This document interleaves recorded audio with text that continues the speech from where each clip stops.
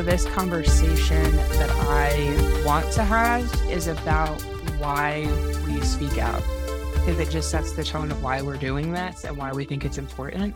So what I want to do is just do a quick introduction, your name, how long you were in the movement, and then how long you were out before your first public media thing came out.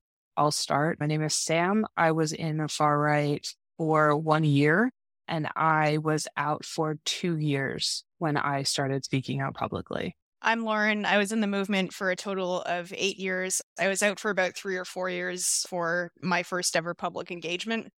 My name's Chuck. I was involved with the movement for roughly 15 years, a little bit more than that, really. And I was out for a little over 10 before I did any public speaking. I'm Brad. I was in the movement for about 13 years. And it was about 6 years until I started telling my story. When you guys did start speaking out, what were the circumstances of it? And did you feel like you were ready?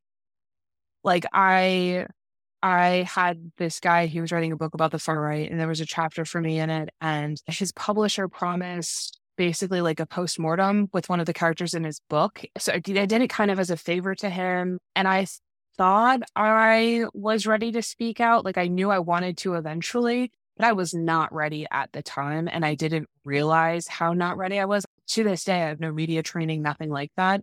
I didn't know I could set boundaries. I didn't know I could say no to things. There was just such an amount of self-preservation and self-respect and dignity that you don't realize you can have if you don't exercise that or understand that. But what about you guys? How did it go for y'all? For me, my first ever public speaking event was out in Alberta. Actually, Brad was there too. He probably remembers it. I would say that one went over very well. The audience was receptive of it. I would say I was ready, but of course, general nervousness before I go up. It's like, oh, what if I say something wrong? Or the constant thing in my head of don't swear, but of course I always do. Yeah, so I quite enjoyed that one.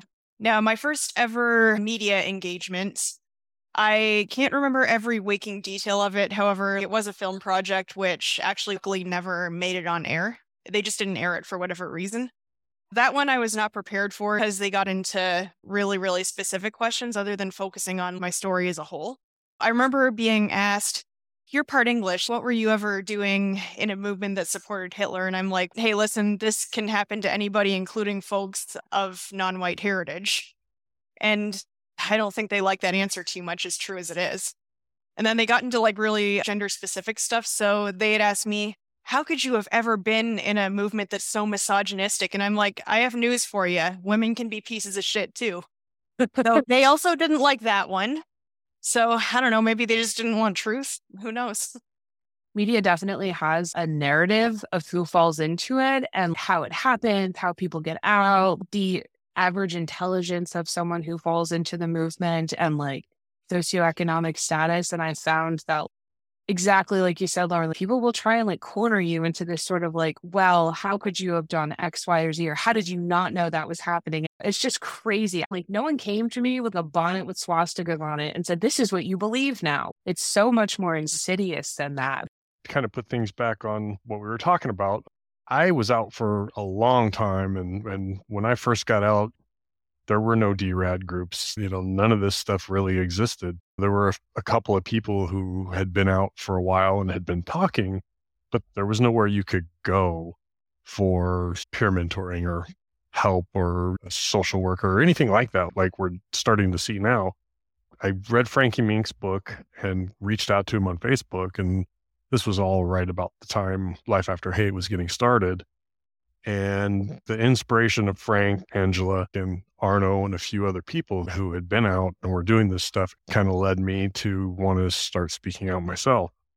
And even though I had been out for years and thought that I was ready to tell my story and wanted to tell my story as sort of a redemptive kind of thing, after a few years of repeatedly talking about the same thing over and over again to multiple media outlets and classroom environments and things like that, it really became a heavy burden. You relive the trauma when you're doing that.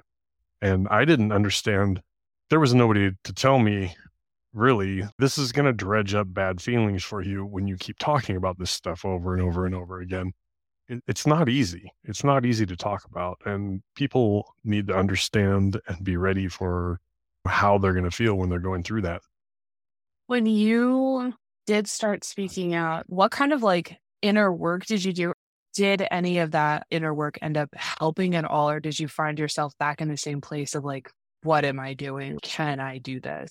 I got to a point where I was like super burned out. A lot of this was through Life After Hate, but Life After Hate has done some evolution since that time too.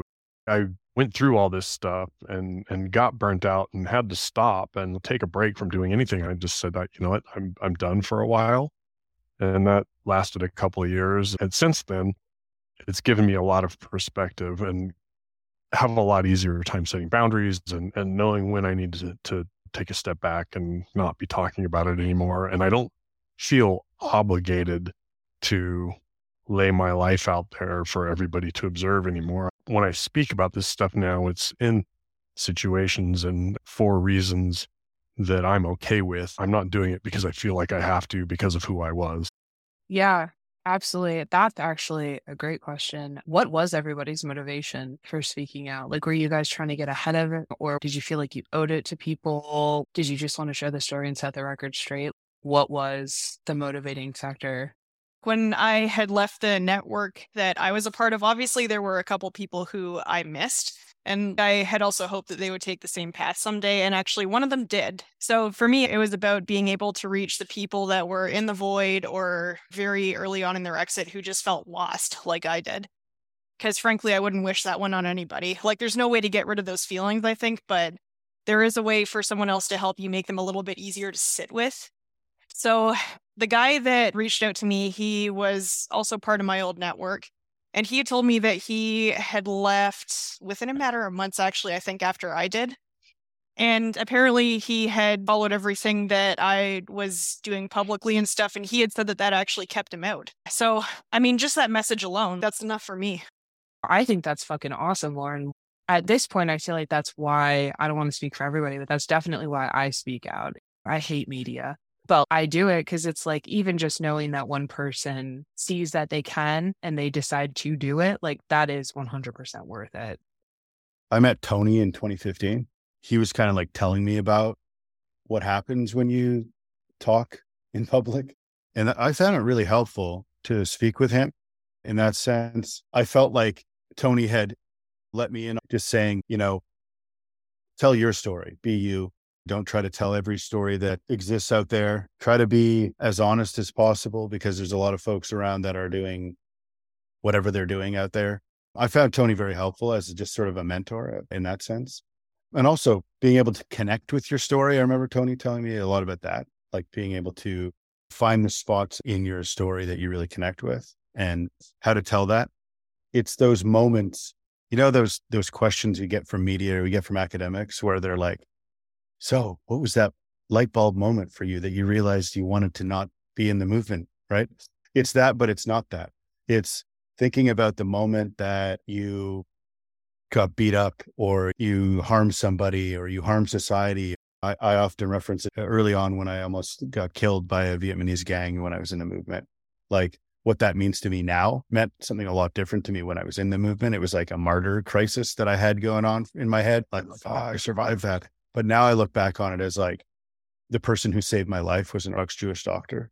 So I look at it a much different like way than the violence, like promoting the violence is something to romanticize about. No, it's more like how I connect with the person who saved my life and that I'm still here to tell this, to be able to talk about this story and talk about communities that give even to the worst folks when I was a really awful person at that time in my life. So, you know, how do you connect with those parts of your life, of your story, of your experiences with the movement? We hear a lot of folks talk about the movement. I see these videos of these guys talking that are formers and they're like, yeah, and I was this and I was that. They're still in the movement. They're talking about themselves presently. That's how it feels to me. You know, it's not connecting with all of the things that you did that represented a really horrible time in your life, both for you and society, right? Actually, I grew up in and out of AA like my entire life. And they say there's a difference between being in recovery and being a dry drunk.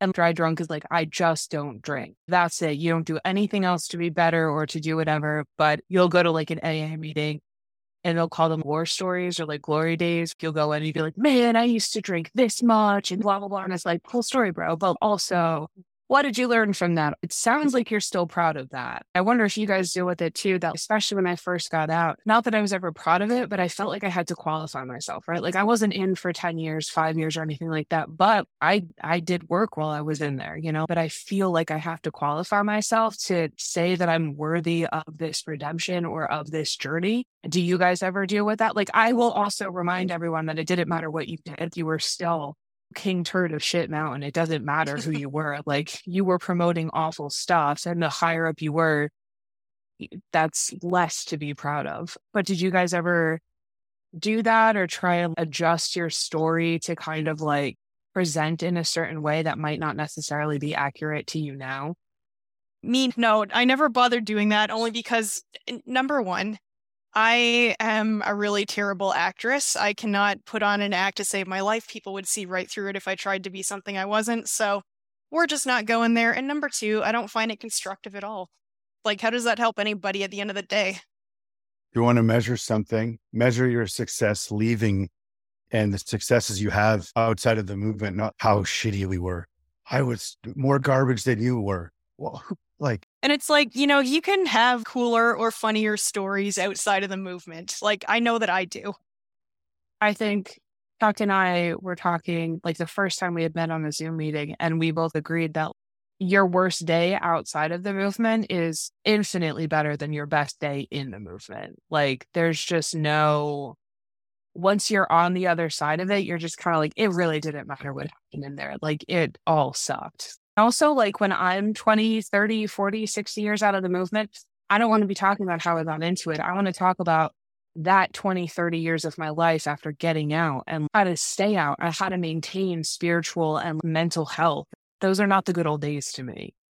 I've been in those situations where it's a bunch of formers. Life After Hate started in 2011-ish.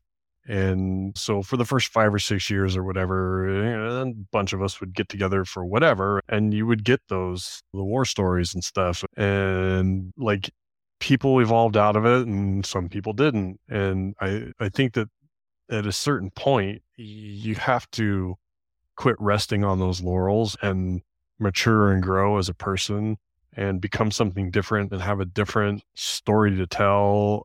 That being the story of how you're succeeding now in this life that is not genocidal, hateful. Absolutely. Do you feel like, or as long as you think you can offer help, you want to do it and you're willing to do it? As long as it's good for me and everybody else. It's a little of all of that for me. Like when I first started, really my primary motivation was feeling like I needed to atone and in some way penance for my sins or whatever. But now 10 years on or whatever it is that I've been doing this stuff, like officially as part of an organization that does de-radicalization or whatever you want to call it, there's the aspect of, yeah, I'd rather be telling a story that has a little more maturity to it than some of the other people that I hear out there talking. Not that think I'm like the most mature person in the world, but I think that I talk about things that aren't just, you know, I was such a badass guy back then.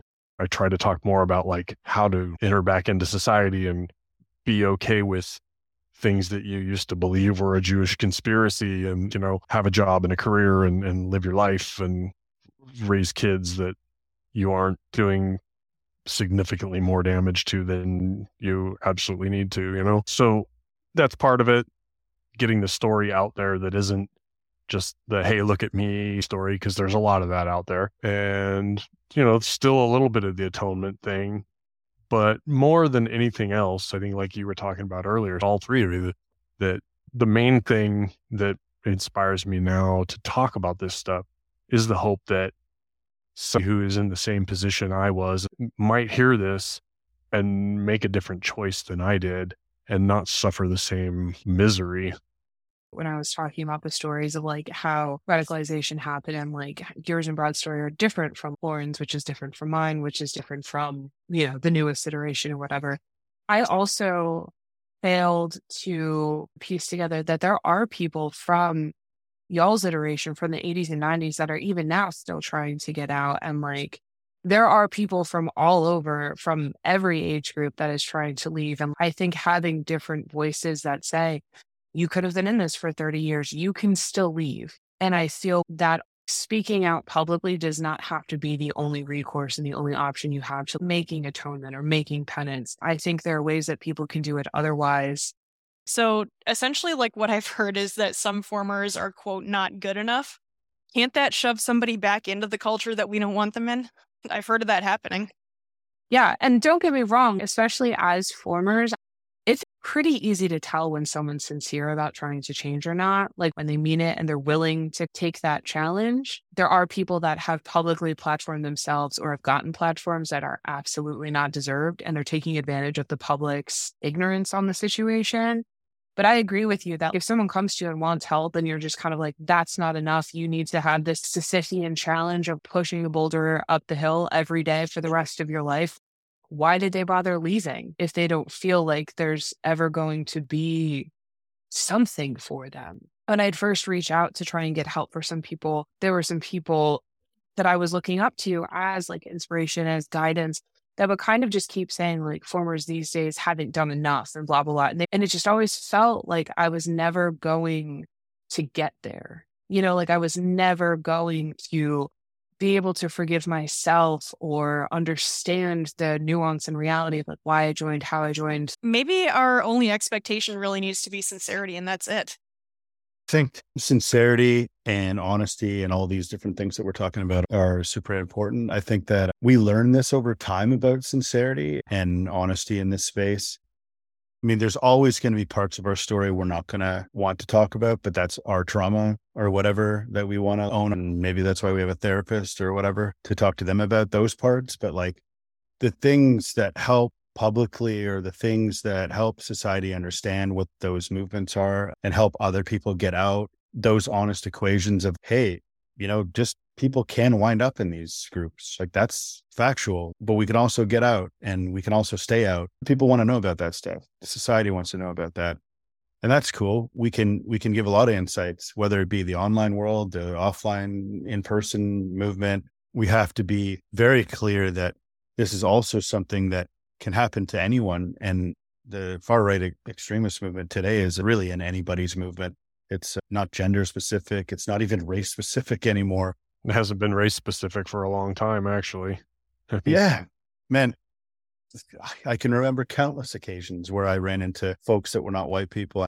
The one that stands out the most is I met a guy in downtown Vancouver who is Indigenous, and he had a big swastika tattoo.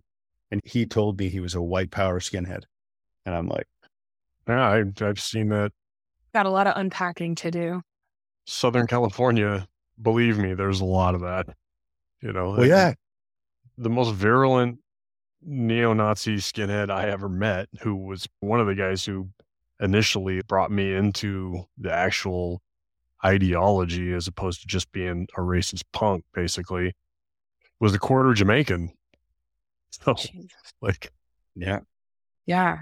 It's so wild, like white people in the white power movement speaking out about it. But I wonder if the general public does know how many people, how it's literally everyone that is susceptible to this, like anyone. It's not just white people specific or middle class or lower middle class. I think we all come from very different backgrounds, and like we all ended up in the same house. I don't know. But as we're talking about this, I do wonder what has been the least rewarding thing about speaking out. Maybe this is just the introvert in me talking, but like I always end up super drained afterwards, just because going up there and speaking, it does take quite a lot out of you. It's like picking at a scab, it dredges up all of those old bad feelings and emotions and stuff. And so it's a burden to talk about it, particularly if you're doing it a lot repeatedly in a relatively short amount of time. It becomes very emotionally draining, but also physically exhausting in a way. And then most rewarding. I went in for a job interview a couple of years ago and actually got the job. And the owner of the company came in while I was sitting in the interview, and he asked me something, and I don't even remember what it was, but he goes, Googled your name, and I saw all the stuff that you're involved with. And I just want to tell you that I think it's really a great thing that you're doing all this. And I really appreciate that you have been able to make the change that you've made. This was a total stranger. I had never talked to this guy before. I mean, it was a job interview, so he had a reason to look my name up and everything, but that touched me so deeply, to hear some random member of the public kind of lend support for doing what we do. Yeah, like Chuck was saying, people appreciate what we do. I have had comments like that before from people. And actually, I remember the one time my old boss from when I used to work in construction, he had reached out to me after I stopped working there. I guess he heard my voice over a podcast. And he said, I think that was you over the podcast. It must have been you. And I'm like, yes, it was. Go on. So he says, yeah, I just want to tell you that I appreciate all the work you're doing now. And he even said that when he was younger, he almost got sucked into all of this himself. That's pretty cool. What about you, Brad? There's been so many times where it's been like, I think there's a recent one where I did the interview and I spent an hour and a half talking with these really nice people and told them lots of stuff, traumatic stuff. And then they just posted a picture of me on the news story. It was just like picture. And then that was it. Not me talking, So I wasted all that time talking to them just to have and not a new picture of me, a picture of me from when I was like 20 in the movement, doing the See Kyle or whatever. So great representation of who I am now. Yeah, accurate. Yeah. That was premium stuff. And I guess one of my favorite things that I did was a documentary, because I worked with these independent journalists, and they were like just really interested in changing the world's view of right-wing extremism and people that are involved in it. They didn't just focus on my own story. They went down to Portland during all that stuff just after Charlottesville. They went around and really interrogated what was happening with right-wing extremism. And I'm okay with what that represented, how it came out, minus the thing that I did tell them they were going to get flack for calling it skinhead. So a bunch of like anti-racist skinheads came out and they were like, that's not what skinheads are. Oh, yeah. And I'm like, good point. I did tell the CBC that they're going to get hosed for, but it was just another example of the white power movement trying to own something that wasn't theirs. Yeah. I'm going to jump in there with Brad and add to my least favorite parts of media appearances, the 3 hours of interviewing for them to use 2 sentences. And usually it's like the stupidest 2 sentences you utter through the whole thing. Yeah. Oh, yeah. We've talked about this. My interview for the Netflix thing was like 11 hours. And I think I was on screen for less than 6 minutes. And I just looked like a fucking giggling idiot the whole time, where it's like, oh, the internet is crazy. And it's like, I relived trauma. I mean, I was eating cigarettes this entire interview. I couldn't. I find that to be the worst part, where people are like, yeah, this would be like a 30-minute interview, and it ends up being 4 to 5 hours, but it's for a 6-minute segment. And it's just like, stop treating us like umbrellas. Like, we're not just here when you need information, and we don't exist when you're done with us. Now we need to get some B-roll. Can you do something you like to do as a hobby? Yeah. Fuck Can you open you. a refrigerator? Yeah. Can you open a refrigerator and make a sandwich a couple of times like a normal person? You know what? Actually, I've liked some of the B-roll stuff because they've had me playing bass. They've had me painting before. Sometimes it can be fun. I dragged my blood python out of the cage for the camera. Not that long. Yeah. Oh, like take them into the garage and show them the motorcycles. I do the stupidest stuff I can think of. Yo, I need to start doing that. Mine is always like, can you just look at your laptop with concern? And I'm like, yeah, I do that every day. Like, sure, that's my normal hobby. I should start coming up with wild things to do. Something that I think about a lot is, after a certain point in time, do you think it's fair for us to expect the evolution of wanting to talk about being out now, when what made us public figures is the fact that we're formers? And is it fair of us to want to be more, to be something different? Like, I personally do think that there comes a time where, if you've been out for long enough, or you've been speaking about this publicly or doing the work or whatever, we do have knowledge and insight into now leaving and staying out and growing as a person and evolving or transcending, I call it, past being a former. But is that how media works? And is that fair of us to want or accept that? Well, for me, I don't mind talking about it as long as it's like the full story, not just focused on how I got in, because I've had somebody try to do that before where they just wanted to focus on my in story. And I'm Yeah. like, you're going to make it sound like I'm still there. And I know you are. We're not doing this. Yeah. God, I have so many questions now. How do you feel about the weird hypocrisy of people wanting to talk to us about what to look for, but then also criticizing us for not knowing what we were getting into at the time? People will be like, how did you not know? Or like, how could you be so dumb? But also, can you tell us what to look for? And it's like, well, if I was that dumb. Maybe some advice for them. A better question would be, what have you learned since then? What have you learned from your own story? I mean, does somebody really think that we go on camera or in interviews with anybody and say, it was all rainbows and unicorns and pretty things? It just doesn't happen like that. Yeah.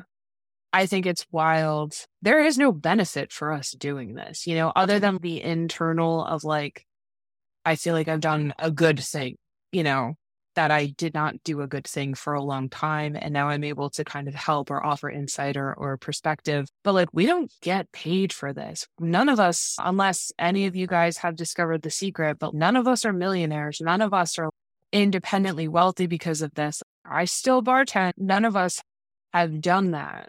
And my mom and I do get paid for the fact that we have a book, but like we get paid twice a year and it's enough to keep the lights on or keep the electricity bill going for like an hour.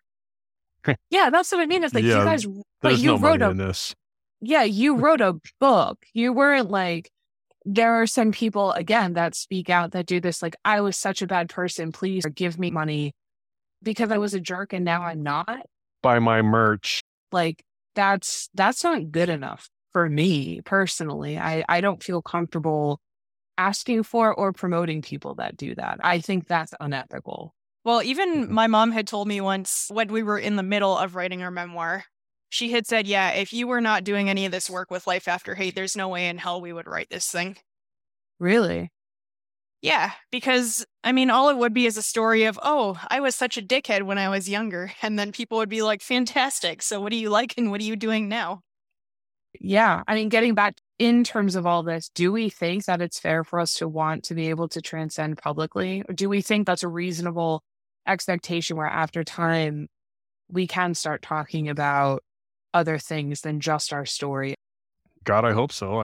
We should have that ability to do that. I think that there's going to be plenty of people to take up the mantle of, I've been out for a little while and I am trying to show you that I'm reformed and here's what I did and here's why I don't want to do it anymore. And then there are those of us that have been out for a while and talking about this stuff and have other perspectives to offer. I was just going to say something interesting you brought up with me about like being an expert or whatever. Yeah, some of us know more than just our story, but there's the root formers who just are experts on their own story. I won't say his name, but you know who I'm talking about.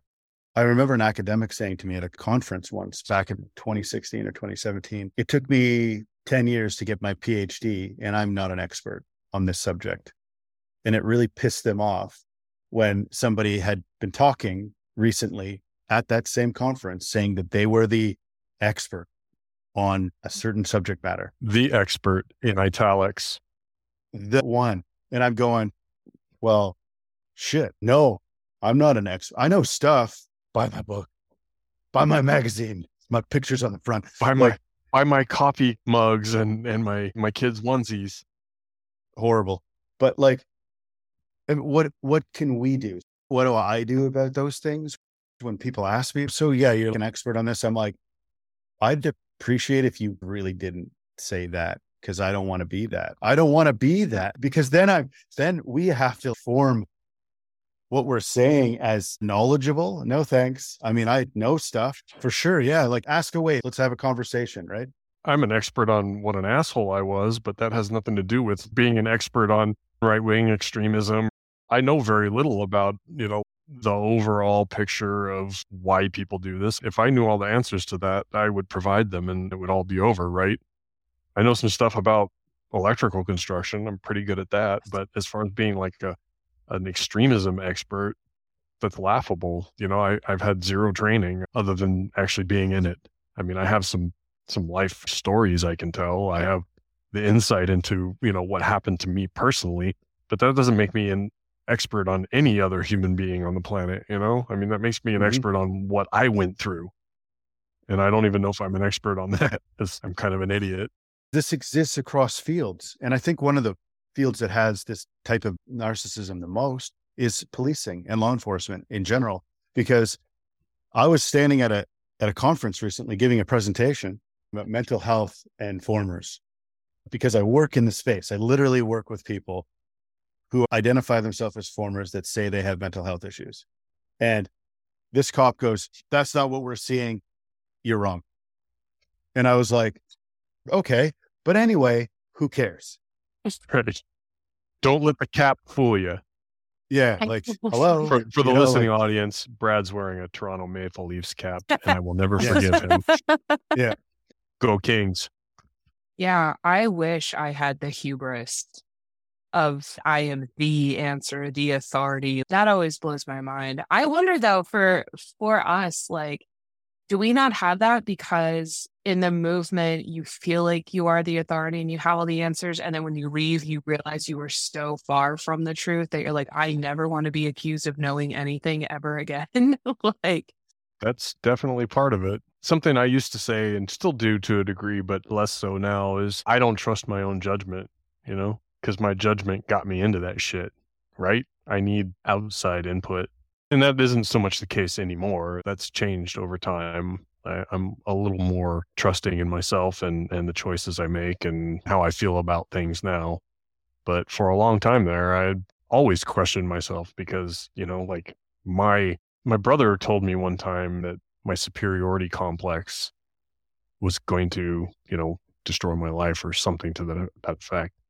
And that really hit me because I had been out for a while when he said that. Quite a while. And to hear that your superiority complex is going to ruin your life. And then some pretty bad shit happened to me not long after that. Was it a surprise to hear it because you thought that you had like done the work to be better, or you just like never acknowledged that you had one? Yeah, no, this was like before I really had completely changed my heart and my philosophy about people, before I got connected with Frankie and Life After Hate and stuff. So this was well after I exited any kind of active involvement, but before I really had changed my heart. So that really, it was a blow. And for a long time after him saying that to me, the stuff that happened in my life, I'm not going to go into all that, but it was pretty drastic and pretty painful. I just really didn't have any faith in being able to make smart choices for myself. Anyway. Actually, Chuck, I'm happy you brought that up because this is something that I've been working on with a couple of my clients recently. They always talk about not being able to trust their own judgment, not trusting themselves. If we have no higher priorities of things to focus on, that's actually what we spend a lot of time doing. Like, I've spent a good couple of weeks working with people on this. Yeah. Yeah. I mean, you guys know, like, I've worked a lot on, like, I have a good intuition, but I spend so much of my life ignoring it. Like, when something's a bad idea in your gut, but you're just kind of taught to go with it or just do whatever so-and-so is telling you to. But I mean, you guys know, I still drop in a Slack chat if I'm still trying to figure out if I should or could trust someone. I think there's a healthy amount of self-doubt that people can have that just keeps your feet on the ground, Like, I don't ever want to think I'm 100% right in 100% of everything that I do, just because that's not human. I have fucked up so much before that the idea that I am now impervious to mistakes is just grotesque behavior. Thinking you're 100% right about everything and you're the answer is kind of the root of fascism, honestly. Yeah. It is kind of almost like the mentality we used to have where it's like, we're the ones with the answers, come to us. No, actually, we're just full of shit. I mean, if you don't have questions about what you believe and what you think, anybody who operates from a place of certainty, man, that's dangerous, I'm curious to play devil's advocate on this, to go back to what Brad said, where he doesn't necessarily want to be called the expert on anything.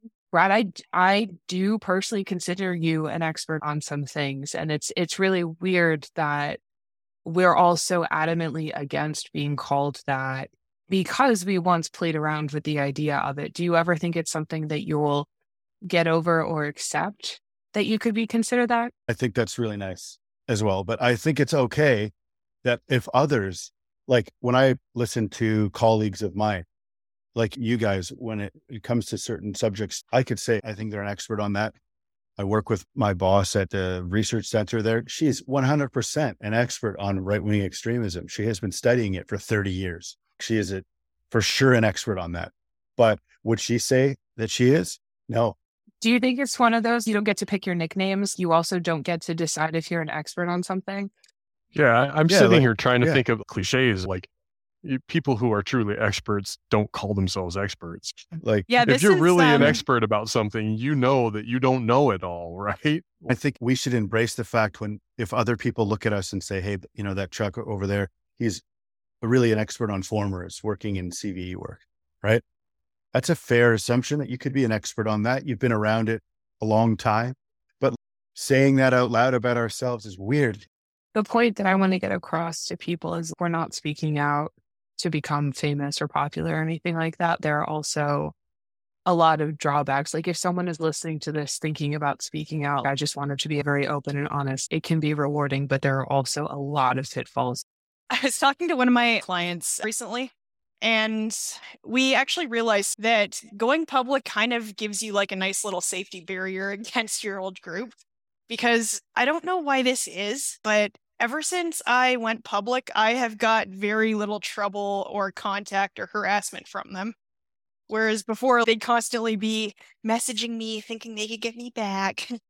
No, actually, that's a great thing. What I have found, and it's kind of what you're saying, when you speak out, you simultaneously become a target and untouchable at the same time. They're just like, we're going to get them, we're going to dox them, but also they're convinced you're a Fed. They're convinced you have this, that, and the other. And I definitely have, I don't even know how to say this, but like I've been offered all kinds of stuff if I wanted any sort of security. My answer is always the same. I'm not Beyonce. I don't need it.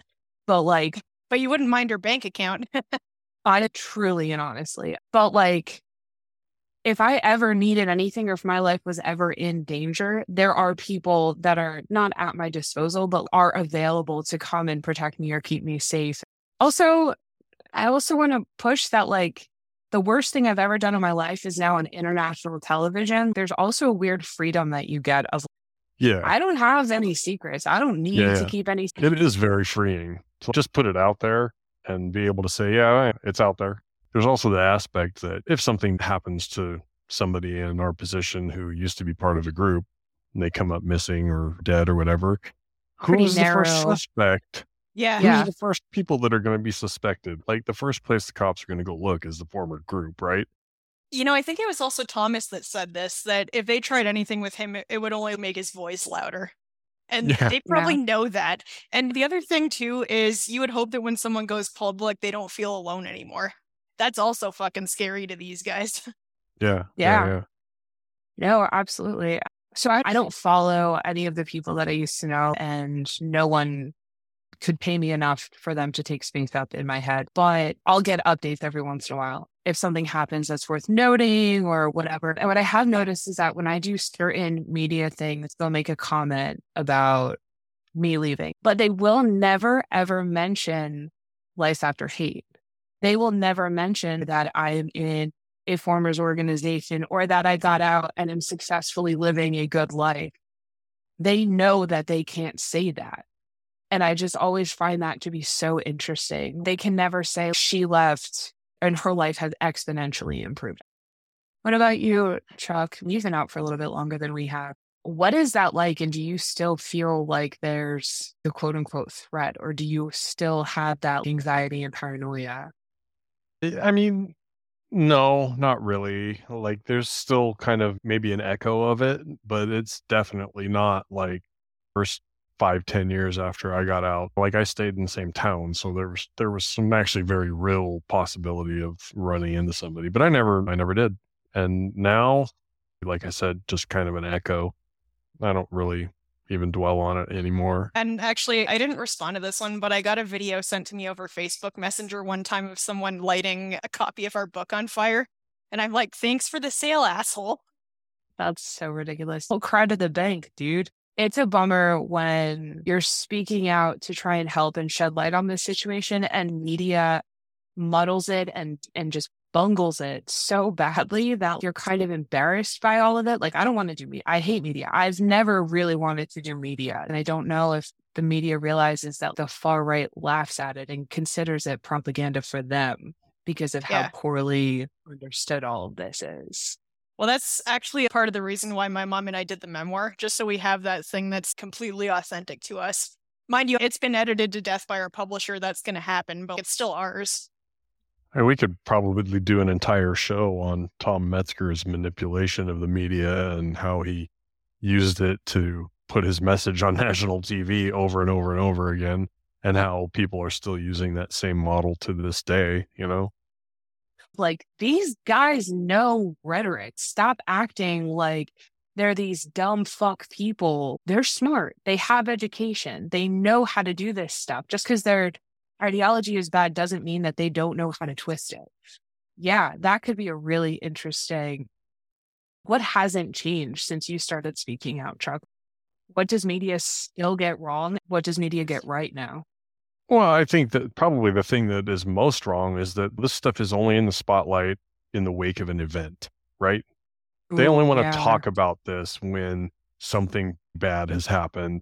It's not something they want to keep in the public consciousness. They want to use it as sound bites to grab ratings because this thing just happened and now we'll talk about it.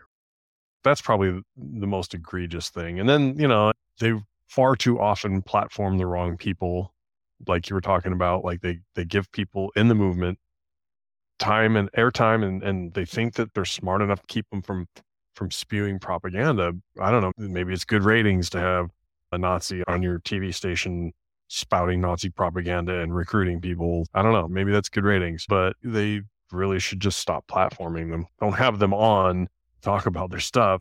That's not free speech. It's just platforming Nazis. Something else I've noticed too is a former story comes out after a serious incident happens. And for me, I'm like, okay, are we just trying to make people feel better about this? What are we doing?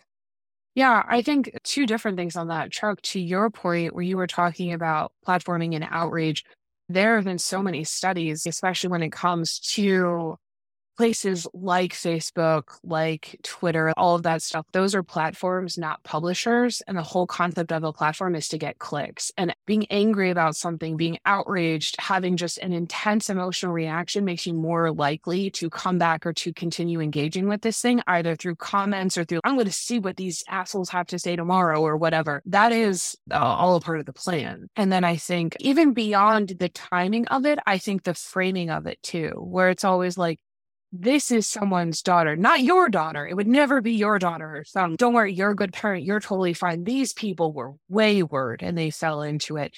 But, you know, they seem normal. Their dad was an accountant and the mom was a restaurant manager. I think it's all framed in this sort of, it can happen in your neighborhood, but it would never happen in your house. And I think there's also an aspect of wanting to maintain the media framing, at least in this country, of if white kids do bad things, they're misguided and so forth and so on. But if brown people do crime or whatever, they're bad people. So I think the media, in a lot of cases, does look for things that kind of back that narrative, and showing the story of a reformed white supremacist in the wake of a white supremacist attack is a good way to further that narrative. And I think that maybe in the wake of attacks, I will in the future refrain from talking to anybody. Unless it's as an expert. Well, yeah. Yeah, Yes. Sometimes I just don't feel comfortable commenting on this type of thing. Like the New Zealand one, I did have quite a bit to say about it, so I went for that. But like the Buffalo one or some of the other ones, I'm like, yeah, you know what? I'll just take a back seat here for now. Yeah, I think knowing when it's appropriate for you to speak up or when, like, you know, the timing makes sense and stuff. I think there are some formers that also just get on their self-made platform and are just like, you should have asked me about this. I've done this and I've done that. Like, I don't feel like that's appropriate for me to comment on. We all kind of feel like we should step back. Like, what do you think makes that your place to comment on this horrific fucking tragedy? You know, the other thing I think about many of the mass shooters, like there was a lot of other things at play, not just ideology with them. I think also there's a level, I don't yet have the articulation to discuss lone actors and the actual networks that are behind them and calling them lone wolves. They created the term lone wolf. Like, I personally think we should start calling them something that's going to embarrass them. There has to be a way to stop romanticizing the idea of this. Yeah. It's not romantic. There is no such thing as a lone wolf in this movement. Everybody's interconnected. Everybody's in touch. And since at least Metzger, they've been pushing that lone wolf, quote unquote, narrative to further their goals. And it's just a lie. I don't know. I just think just the whole movement itself, I hate that it's fascinating because it's such garbage and it's so bad, but it's like, fuck, dude, like this is why it's still growing. This is why it's still around. You have to know their playbook. You have to know how this works in order to take it out. But yeah, anyway, thank you guys for talking. Thanks, Sam. It was great. You guys. Bye. Bye.